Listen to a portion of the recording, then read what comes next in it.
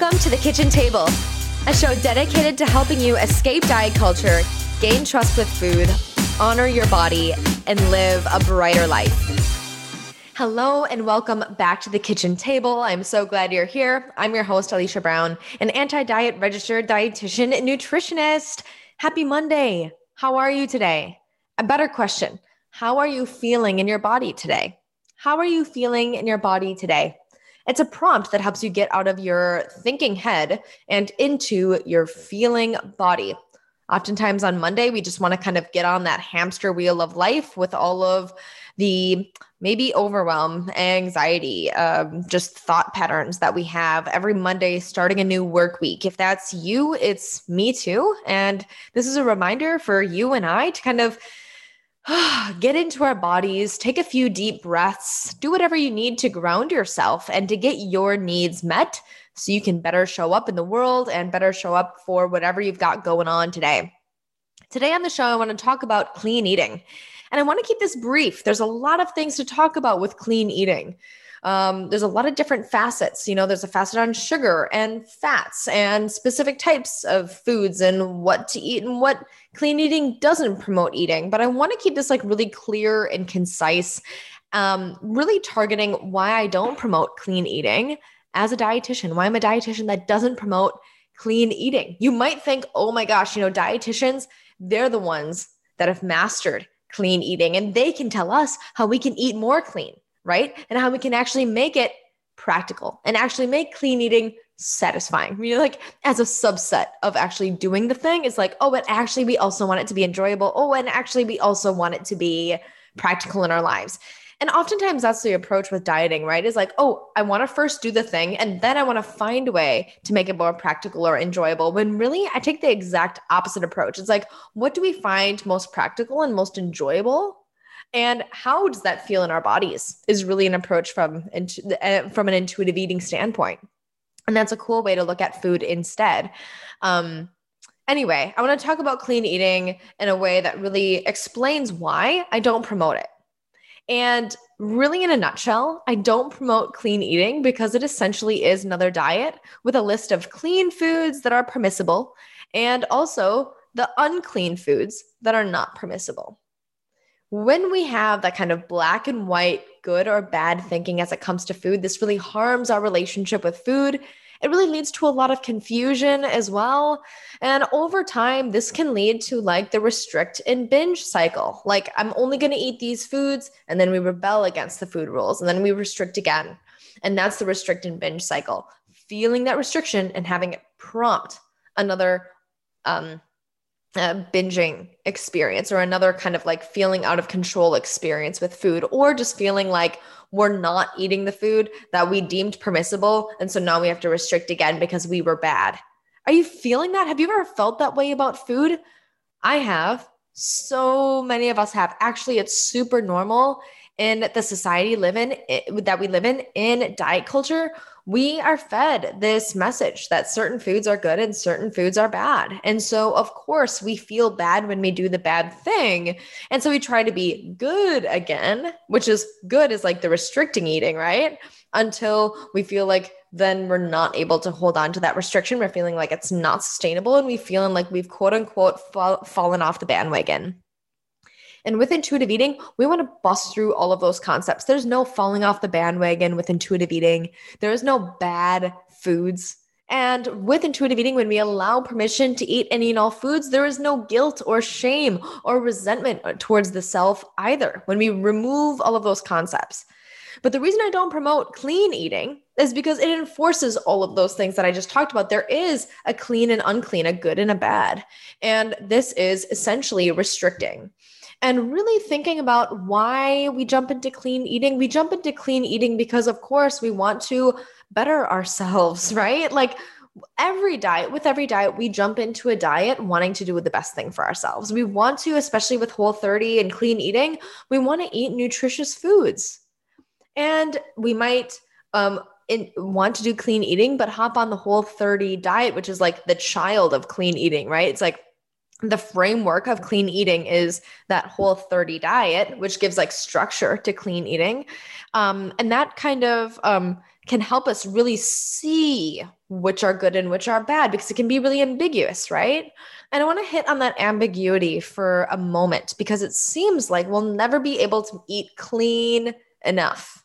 We'll never be able to have like the fish that's good enough. It's got to be wild caught from the specific region and the whatever, or we won't have like the egg that was laid by like the happy chicken and the pasture raised pen or whatever. Not even a pen. It can't even have a pen, right? The chicken wasn't happy enough. It wasn't fed enough omega-3s. Oh, the list goes on and on. That olive oil isn't extra virgin enough from the right region in Italy with the most pristine olives. I know that I'm taking it to the extreme, but the extreme. But do you see what I mean? And even at its basic components is extreme. It's like this, the fish isn't enough. It's the meat isn't enough. The eggs aren't enough. The quality standard is so high that we constantly can feel like we're not eating clean enough. And I don't think that we'll ever eat clean enough for diet culture standard. That's why I don't promote it. It's not flexible enough. It doesn't make us feel like we have the authority over choosing the foods that we want. We have to choose clean eating foods that they're promoting. And the quality of those foods, in addition to that, seems impossible to achieve the quality of the standard of food that clean eating promotes.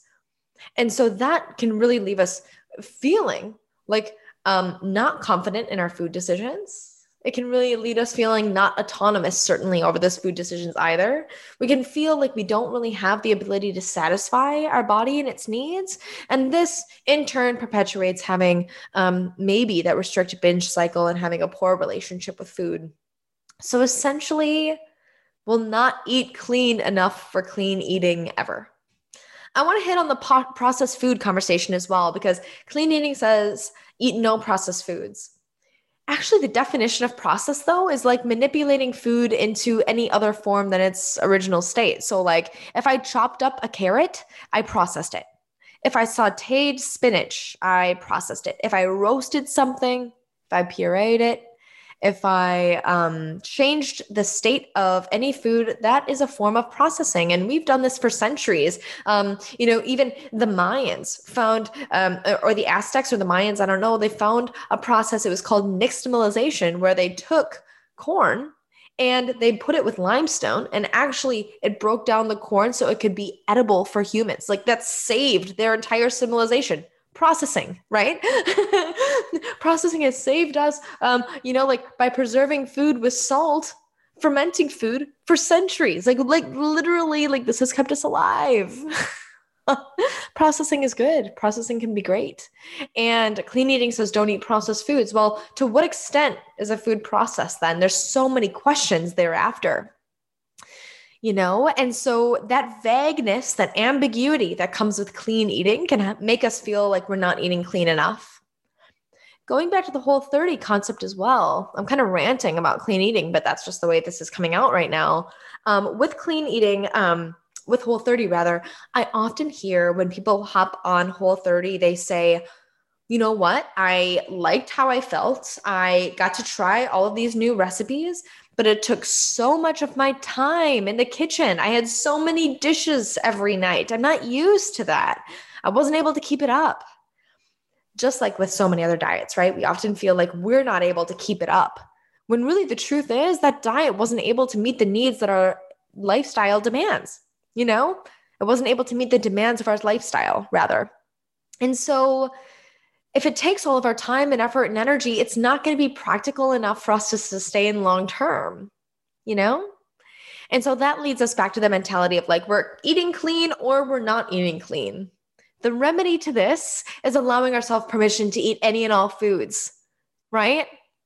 The beauty in that, when we allow ourselves permission to eat any and all foods, is that over time, we gradually find ourselves choosing foods that make the body feel good.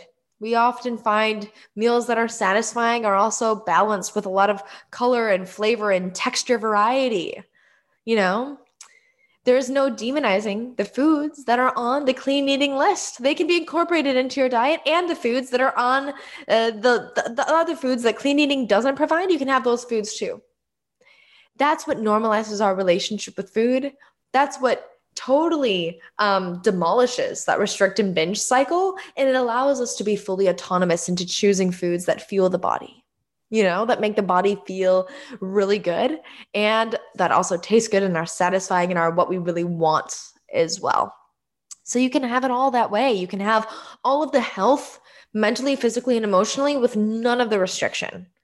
And you can eat clean in your own way without labeling it clean eating. I would say that, like, heck, whatever you want to call it, eat in your own way. Why do we have to call it a thing? Just eat to satisfy, right? Like, that's what intuitive eating would say,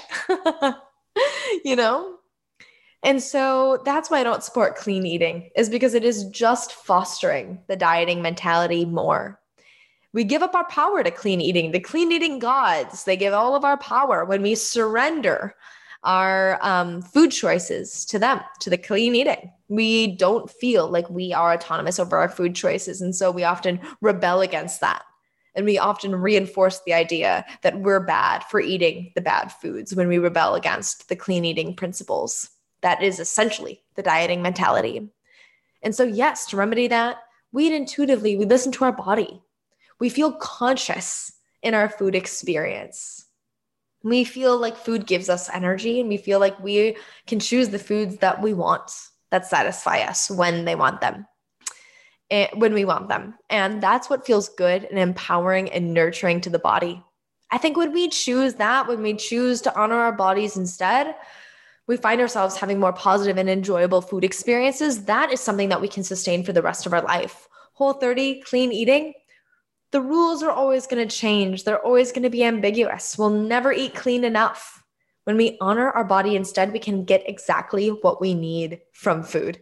From a pleasure perspective, from a nutrient perspective, and in total from a health and well-being perspective too.